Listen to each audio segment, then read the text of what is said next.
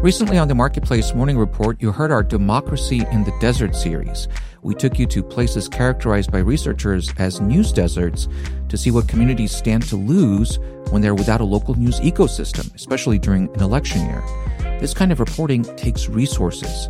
David Brancaccio went on a 6-day reporting trip with 2 of our producers, grounding themselves in these communities and meeting locals who are trying to find solutions and fill the gaps. Every donation to Marketplace helps sustain this kind of in-depth journalism. Please give what you can today at marketplace.org/donate. Recently on the Marketplace Morning Report, you heard our Democracy in the Desert series. We took you to places characterized by researchers as news deserts to see what communities stand to lose when they're without a local news ecosystem, especially during an election year. This kind of reporting takes resources. David Brancaccio went on a 6-day reporting trip with 2 of our producers, grounding themselves in these communities and meeting locals who are trying to find solutions and fill the gaps. Every donation to Marketplace helps sustain this kind of in-depth journalism. Please give what you can today at marketplace.org/donate. Hunger and high costs push Nigerians to protest. Hello, you're listening to the Marketplace Morning Report, live from the BBC World Service. I'm Leanna Byrne, and a very good morning to you.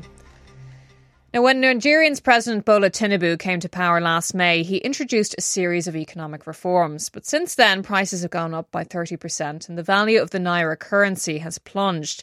The trade union umbrella group, the Nigeria Labour Congress, has organised nationwide protests today, calling for more action from the government. Here's the BBC's Nkechi Ogbonna.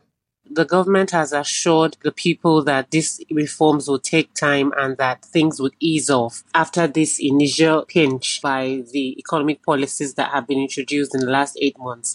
But the truth is, people are desperate. People have reached their breaking point, and anywhere you go to, people rush you. If you're coming out from a car or if you look well dressed, people just rush to you. Please, I'm hungry. Give me something to eat. People have reached their breaking point, literally. So I do not know when things would get better because it's gotten worse. Every day it keeps getting worse. So we do not know when the curve will start bending, like during the time of COVID, where we're all anticipating when the curve would be different. But at this time, people are honestly very desperate and they just need some level of deliverance. Nkechi Ogbonna there.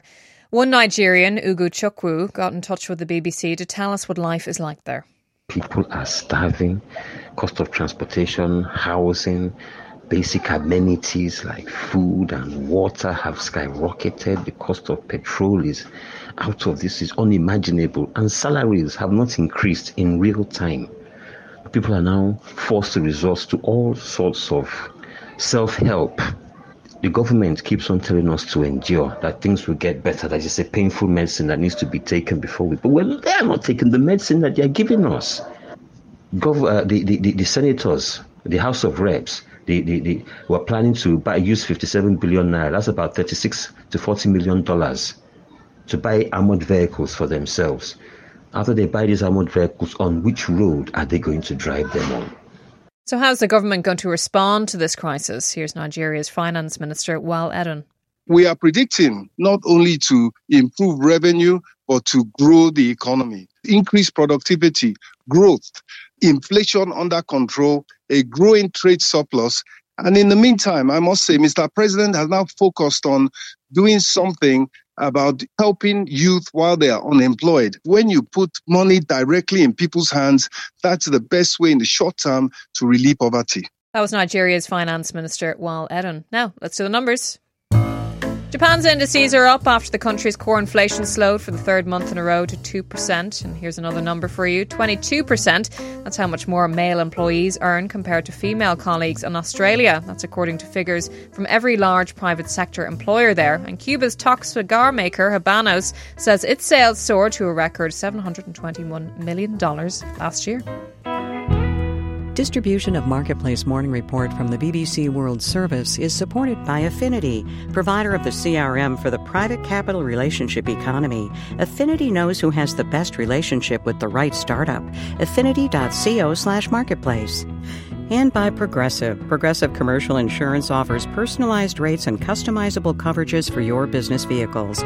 More at progressivecommercial.com. There's growing concern about the tactics being used by companies offering unsecured loans via mobile phone apps in Kenya, with numerous reports of firms accessing users' personal data to chase repayments. The BBC's Hannah McCarthy reports. I'm here in Nairobi, the capital of Kenya, where over 80% of the population access loans and financial services directly on their mobile phones. When users install these apps on their phones, they often hand over large amounts of their personal data. As you're applying for the loan, you allow them to access your contacts, your phone numbers, your messages, and even your calls. I spoke to Erica, who didn't want to use her real name, about how she began taking out mobile loan apps when she lost her job during the COVID-19 pandemic. I'm living in the capital city, Nairobi. I have lost my job. I have a daughter in the house. I have a dependent, and you basically have the bills to pay. Erica began taking out an increasing number of mobile loans. So 3 days to the repayment date, they start sending you messages, very uncouth messages, hostile messages, rude messages, reminding you that your loan is due in 3 days. If on the repayment date you are yet to pay, they start making incessant calls. You block one number, they call you with another one, messages, and then they start threatening you that they are going to call your contacts. The Kenyan government has brought in new regulations to restrict lenders accessing users' personal information, but it hasn't stopped the many unregulated lenders from continuing to harass people. So I would say the new law is not effective. There are some loopholes. There's so much that needs to be done. But Paul Adams from Innovations for Poverty Action believes that some phone data could allow lending companies to reliably give loans to people who lack a traditional credit history that includes things like credit card payments or mortgages. In countries like Kenya, where maybe individuals don't have such a rich credit history, the opportunity to use kind of traditional data is limited. And so there's lots of companies now trying to develop alternative ways to judge an individual's reliability at repaying loans. But informed consent is crucial for this model to work. What I would like to see is the users themselves given real agency and choice as to which bits of those data they are willing to hand over in the interest of credit scoring. Because it doesn't need to be that you have to hand over all of your data and your contacts. It can just be a limited set of data. It's clear that there are still plenty of changes to come from Kenya's digital money revolution. In Nairobi, I'm the BBC's Hannah McCarthy for Marketplace. And finally, exciting news for Bridget Jones fans. Based on the British author Helen Fielding's books, the movies, which have grossed $136 million at the box office, follow Bridget's romantic escapades. Now, after 2 decades, a 4th instalment is in the works, with Renee Zellweger picking up the role again. And here's how things ended for Bridget in the last film. Dear Diary, and so I, Bridget Jones, am a singleton no more. Married? Yes. Smug? Well, it's about time, so maybe just a little. So is the appeal still there? The BBC's Chantal Hartle has been taking a look. The character first appeared on screen as a young woman in London navigating messy relationships with 2 main love interests while trying to lose weight and maintain a career as a journalist. The first film, released in 2001, was a huge box office success. It made $282 million worldwide. But there is no question about it. Some of the scenes haven't aged well. How's your love life? Super. Thanks, Uncle G. Still no fella then, eh? I don't know. Few career girls can't put it off forever, you know. Tick-tock, tick-tock. Speaking to the BBC in 2020, author Helen Fielding said she was surprised by how much sexism Bridget experienced when she rewatched the earlier films. I was staggered. You couldn't write that now. I mean, in the end, she turned around and stuck it to them, but it was just part and parcel of her life. Then there's the context of modern dating and just how different that looks from Bridget's romantic encounters of the early noughties. So can it still hold the same charm for fans? Film critic Siobhan Sinnott isn't sure. It might bring in the Millennium crowd, or it might have the fate of Indiana Jones and the Dial of Destiny, where everybody thought that was going to bring in old fans to indulge in a bit of nostalgia, but instead it lost Disney $100 million. Few details have been released about the 4th movie, But producers have teased a devastating twist. It's also not known yet if Bridget's main love rivals, played by Colin Firth and Hugh Grant, will star alongside Zellweger again. Chantal Hartle there. And that's it from the Marketplace Morning Report from the BBC World Service. I'm Leanna Byrne. Thanks for listening.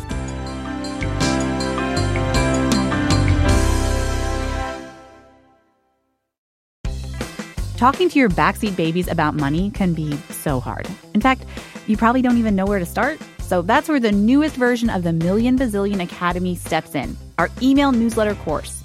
You can start whenever, and you'll get a new lesson each week that you and your kids can complete at your own pace. They'll learn about crypto, the stock market, and so much more. And best of all, it's free. Million Bazillion Academy, making kids smarter about money. Sign up today at marketplace.org/academy.